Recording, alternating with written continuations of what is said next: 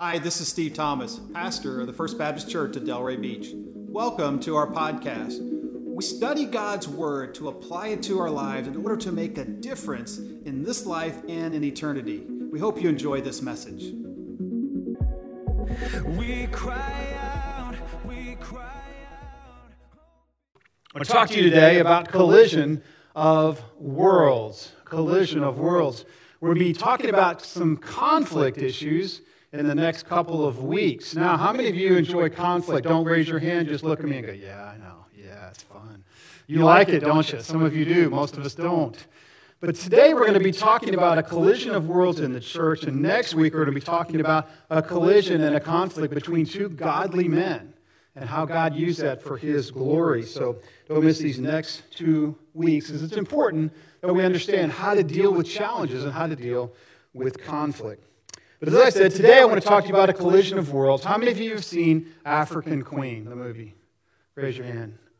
Yeah, those are our godly people. The rest of you. If you haven't seen it, it's a phenomenal movie. It's about two worlds that collide, Humphrey Bogart and Katharine Hepburn. Katharine Hepburn is a missionary, and she and her brother have got this mission going in Africa. And they've got this church that they have built in the midst of these huts. And the movie starts. It's one of my favorite scenes of missionary work in the 40s. And she is playing the organ, and it's glorious. And she's singing this beautiful hymn, and she's singing really loud. And she sings better than that. And her brother is leading the choir, leading the congregation in this glorious hymn. And this church is filled with native Africans. And they're all kind of looking at him like this. And instead of singing, they're going, it's kind of monotone. I think they're trying, but there's a huge disconnect. There's a huge disconnect between what Katharine Hepburn is trying to do and what the people are receiving. There's a collision of worlds. And it's something that the church has wrestled with for many, many decades and even centuries. How do we cross cultural lines with the gospel? Do we try to make everybody like the American church, or do we try to get to know their church? I love Charles Kraft's quote from, he's a professor and missiologist. He says this, he says, the gospel is to be planted as a seed that will sprout within and be nourished by the rain and nutrients in the cultural soil of the receiving peoples. Here's what he means. Basically, we have to plant the seed of the gospel in the soil of the culture. We have to be relevant so that people don't see this as so weird they can't understand it. We don't also have to put our traditions and our thoughts on them as a yoke and make it hard for them. You know, maybe you had a collision of worlds when you moved to South Florida. I know I did, right? I'm a Midwesterner, Texan, moved to South Florida, don't get it at all. It took me a long time. Now I get it and I love it. It's amazing, right? Maybe you had a collision of worlds when you got married and you realized that your wife is a part of a family of aliens from another world. Like, how could you think that way? We don't think that way in my house. We eat at 5:30. That's when dinner's supposed to be. Not whenever you feel, right? Do you have these things, you have these collisions of worlds? And how do we work this out? How do we figure out how to get along? So important that we do this.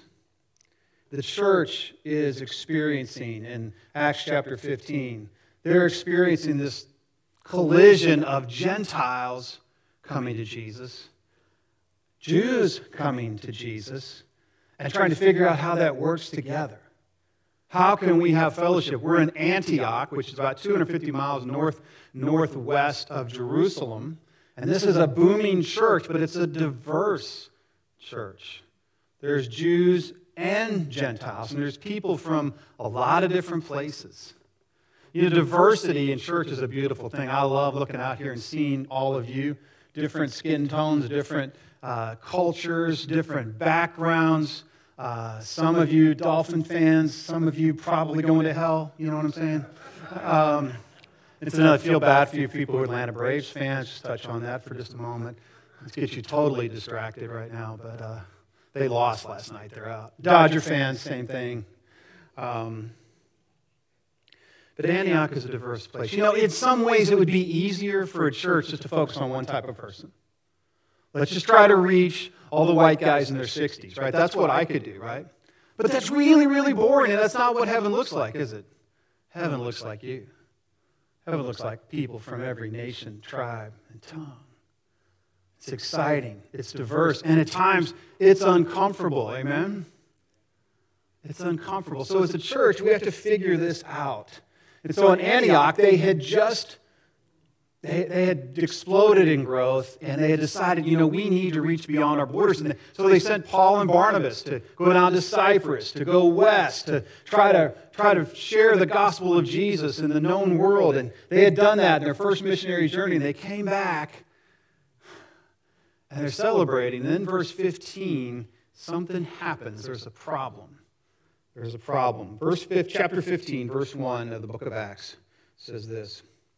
But some men came down from Judea and were teaching the brothers, unless you are circumcised according to the custom of Moses, you cannot be saved. And after Paul and Barnabas had no small discussion and debate with them, I love how Luke understates that. You ever have a no small argument? Do you ever do that? No small disagreement. This is a serious debate. Paul and Barnabas and some of the others were appointed to go to Jerusalem to the apostles and the elders about this question. So being sent on their way by the church, they passed through both Phoenicia and Samaria, describing in detail the conversion of the Gentiles, and brought great joy to all the brothers. Here's what's happening. The church is doing well. Remember, the church was originally Jewish. And that's where the Holy Spirit fell, Acts chapter 2. The apostles were Jewish, Jesus was Jewish. But then they began to reach Gentiles. And so the question for some people was, well, what do we make the Gentiles do? One group said, listen, they've got to do what we do. They've got to live like we do. They've got to follow the law of Moses. They have to be circumcised. They have to do the ceremonial law. They have to do all these things in order to be saved. And for us, this sounds kind of foreign, but understand, for them, Christianity is a very Jewish thing. It's just a part of the Jewish nation. And in centuries past, if you became a Jew or wanted to be a proselyte, someone who came in from the outside into the Jewish world, you had to obey all the laws of Moses, including circumcision.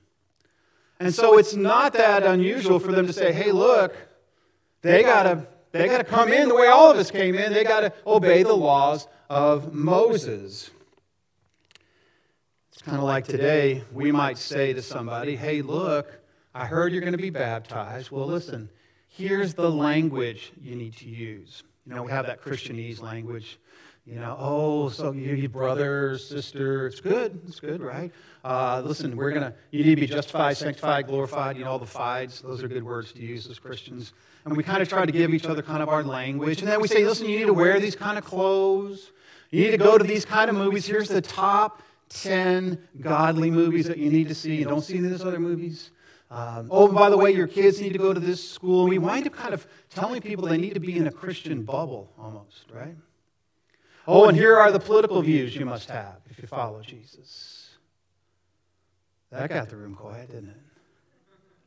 Yeah, I guarantee you that you're sitting near or next to someone who has the opposite political view as you. You okay with that? See, here's what they're saying. They're saying, listen, what we need to do is add on to salvation, add on to Jesus these rules, and we need to make them do what we've all done. Peter and Paul and Barnabas stand up and say, no, we're going to disagree with that because we know that salvation is by grace through faith. We know that. And so there's this disagreement in the church, and to their credit, what do? They go get help. I love that. They go find others. They go to their mother church and say, listen, we need some help and some direction on this issue. How do we solve this? Godly, good, meaning people have different opinions. Let's figure this out. And so they do. They go the 250 miles. They travel through Phoenicia and Samaria, and on the way, they get to share the glory of what God is doing among the Gentiles. It's exciting. People are thrilled to see that God is not only reaching Jews, but He's reaching all kinds of people. It's exciting. So they come down to Jerusalem in verse 4. When they came to Jerusalem, they were welcomed by the church and the apostles and the elders, and they declared all that God had done with them. But some who belonged to the party of the Pharisees rose up and said, "It is necessary to circumcise them and to order them to keep the law of Moses." Same idea. Really interesting, though, who's saying this. It is the party of the Pharisees. Remember the Pharisees? These are the people that Jesus was so often in conflict with. But understand, Pharisees were the best law keepers there were. They knew they were great theologians. They were actually very good people if you watched them from the outside. But they also were very strong on the traditions that they had built over the centuries of how to keep the law. To the point where Jesus even said to them, listen, you guys follow the law to the nth degree, except you also build traditions that you value above the law. Matter of fact, you figured out a way to say to your parents, we don't need to take care of you. What I was going to do to take care of you, I've actually given it to the church. You figured out how to obey your traditions more than what God wants. And so you can understand that Pharisees, some of them came to Christ. They received the gift of salvation. They received the Holy Spirit. Pharisees believed before they were saved. They believed in heaven. They believed in a Messiah. And when they realized Jesus was the Messiah, many actually got saved, which is really amazing and really, really cool. But we all tend to bring our past into our Christianity, don't we? And their past of being traditionalist came into their walk with Jesus, and they began to try to implement that in the church. And they said, listen, you got to be circumcised. You got to obey the ceremonial laws of Moses in order to be saved. In verse 6, the moment everyone's waiting for, Peter stands up. Peter, the apostle Peter, the man, the legend, the myth, Peter stands up, verse 6. And the apostles and the elders were gathered together to consider this matter. And after there had been much debate, Peter stood up and he said to them, brothers, you know that in the early days God made a choice among you, and that by my mouth the Gentiles should hear the word of the gospel and believe. And God, who knows the heart, bore witness to them by giving them the Holy Spirit, just as he did to us. And he made no distinction between us and them, and having cleansed their hearts by faith. Now therefore, why are we putting God to the test by placing a yoke on the neck of the disciples, and that neither our fathers nor we have been able to bear? But we believe that we will all be saved through the grace of the Lord Jesus, just as they will. Here's what Peter's saying. Hey, look, guys, I've experienced this. Remember Peter in Joppa, and he has this sheet come down from heaven as he's taking a nap before lunch. And on this sheet are all these things he's not allowed to eat. There's lobster and shrimp and probably some good bacon and ham. Praise God for that tent, for that canvas that comes down. And the voice from God says, listen, take and eat. And Peter says, I can't because I never would eat anything unclean. And God says, what I have made clean, do not call unclean. And what he's saying is, listen, I'm making all things clean. I'm making all types of food available. I'm making all peoples clean. And when Peter wakes up, a man named Cornelius had sent people to get Peter. And Peter's a Gentile. Cornelius is a Gentile. He's a soldier. And he brings Peter to his house in Caesarea. And as Peter preaches the word, people receive the word. And at that point, the Holy Spirit falls. And it's Pentecost 2.0, right? Pentecost happens in Acts chapter 2. It happens again that the Holy Spirit falls on the Gentiles at Caesarea through the message of Peter. It's a powerful, powerful thing. And Peter says, listen, I saw this happen, and you know what? None of these people were circumcised. None of these people were circumcised. None of these people were obeying the law of Moses, and yet God decided to fall on them. God is engaging with the Gentiles. He's bringing the Gentiles to be followers of Him through His incredible will. He's saying, listen, guys, they're just like us. They're just like us. And He says to them, why are you putting God to the test? Why are you putting this yoke on them that we couldn't bear? Yoke has two meanings in Scripture. You probably know this. That it's like a yoke over an oxen that would pull a cart. It would help him pull the cart. But also a yoke really in Scripture mainly refers to a set of teachings or laws, or this is how you are to live that a rabbi would have. It's the yoke. Remember Jesus said, my yoke is easy, my burden is light. You're used to the yoke of the law. I'm giving you a much easier yoke, a yoke you can carry, a way to carry life. It's awesome. It's great. I'm giving you a better way, if you will. And Peter's saying, why are you going back to the old way? Why are you making it hard on those who are coming in to the church? And he says, but we believe we will be saved through the grace of the Lord Jesus Christ, just as they will. Get what he's saying. Peter is saying we're not saved because we're Jewish. We're not saved because we're circumcised. We're not saved because we keep the law. We're saved because of the grace of God. Because we're getting something we do not deserve. And they're getting saved in the very same way. And what Peter is saying is you are trying to dilute the gospel by adding to it. See, when we add to the gospel, we dilute the gospel, we weaken the gospel, and we make it harder to taste Jesus. You ever take a cup of coffee and pour a gallon of water into it? The coffee's still in there, but it's hard to taste. You've weakened it. You made it harder to drink it in. See, we have a tendency to want to dilute the gospel by adding to it. And some very difficult things happen to us when we do that.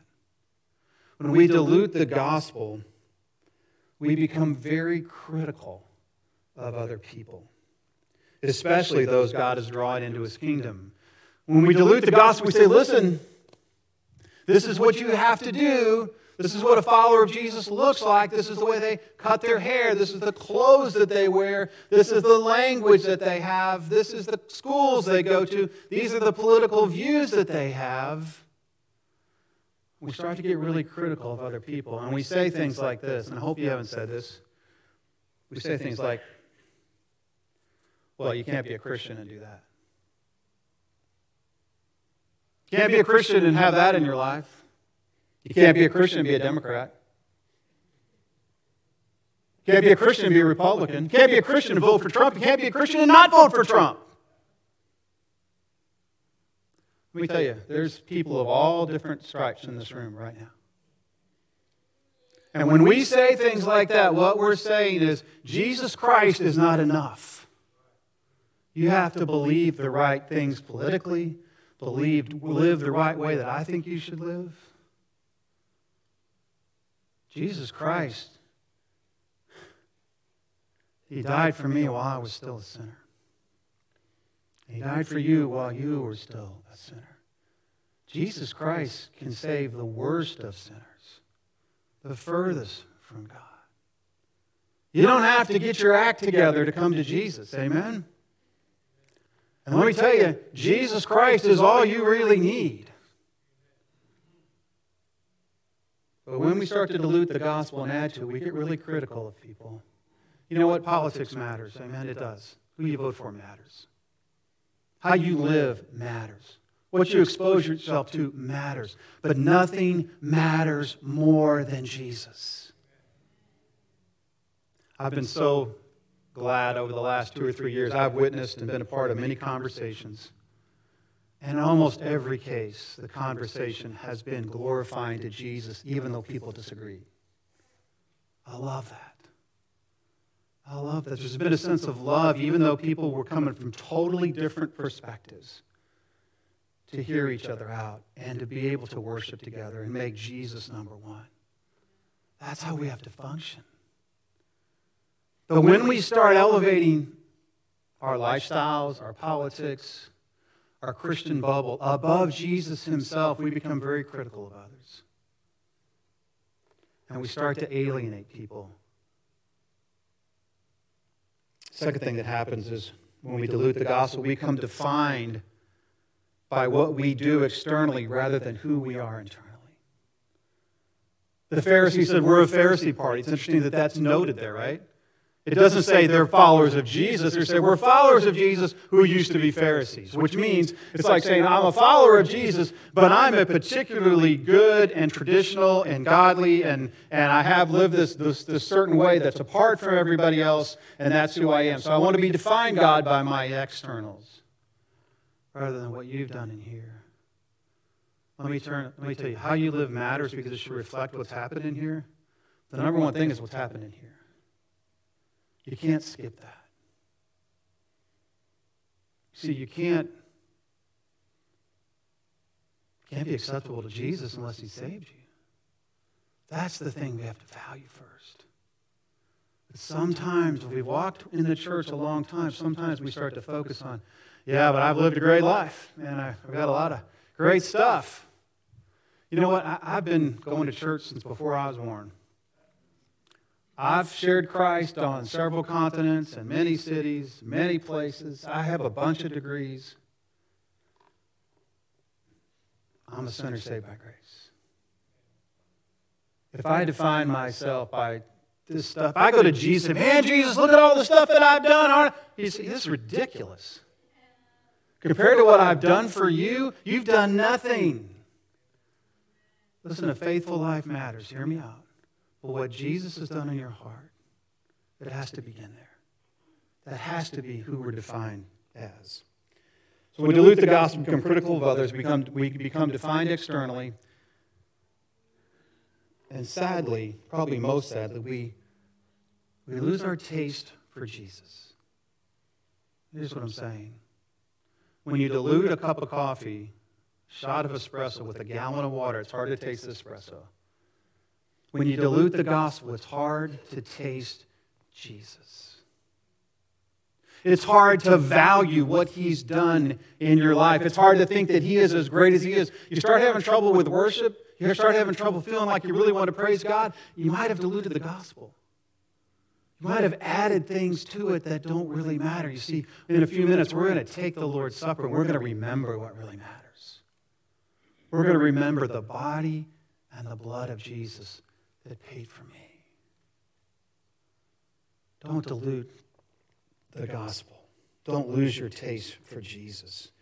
It's our normal tendency to dilute the gospel by adding to it. So the room goes silent in verse 12. All the assembly fell silent, and then they listened to Barnabas and Paul as they related what signs and wonders God had done through them among the Gentiles. So Paul and Barnabas go, man, let me just tell you, I can back up what Peter's saying. We've seen the Holy Spirit move incredibly through Gentiles. It's amazing. But there's still a problem. There's still a question of how do we live. You see, Jews were taught to live a certain way. They obeyed Moses' law. They were circumcised. They had all these dietary things. They had to figure this out. How do we live together even though we have this background and Gentiles don't have this background at all? And James gets up, verse 13. After they finished speaking, James replied, brothers, listen to me. I love that. Do you ever use that at home? Dads and moms. Kids, listen to me. Our kids knew that when we said that, we were probably moving. So they'd be like, oh boy, pack it up. But I love how James said that. James replies, brothers, listen to me. Simeon has related how God first visited the Gentiles to take them from a people, take from them a people of his own. And with this, the words of the prophets agree, just as it is written. After this, I will return, and I will rebuild the tent of David that has fallen, and I will rebuild the ruins, and I will restore it. And the remnant of mankind may seek the Lord, and all the Gentiles who are called by my name, says the Lord, who makes these things known from old. Therefore, my judgment is that we should not trouble those of the Gentiles who turn to God. Let me pause there. Here's what James is saying. He stands because, listen, guys, this is what the prophet said was going to happen. After the exile, we're going to restore the throne of David, and Gentiles are going to be called by my name. This is what's happening. The prophet said this in the Old Testament. This is amazing. This is exciting. Because, man, we shouldn't add more difficulty to the Gentiles. We shouldn't add to the gospel. Verse 20. But we should write to them to abstain from the things polluted by idols, from sexual immorality, and from what has been strangled, and from blood.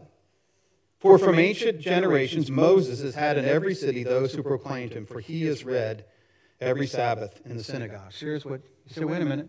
I thought James said we shouldn't add stuff to them, we shouldn't make it harder. And then he gives them some guidelines. He gives them some rules. Is he bringing law back in and say, don't do this? Here's what James is saying. He's saying, let's be sensitive to each other for the sake of fellowship. For a Jew, anything involving idol worship, and idol worship often involved sexual immorality, and they would eat animals that were offered to idols, and they would eat animals that had been strangled, and they would drink blood and all sorts of things like that, which for a Jew was just unacceptable. I can't be around someone like that. It's how they were raised. It's their whole background. And to sit down with someone, it would be very hard to be friends with someone who was involved in that or who was around that or participated in that in any way. James is saying, listen, let's be sensitive to each other. This stuff is really going to bother you, Jewish brothers. And incidentally, it's not a good idea anyway. And, oh, by the way, sexual immorality is such a problem with Gentiles.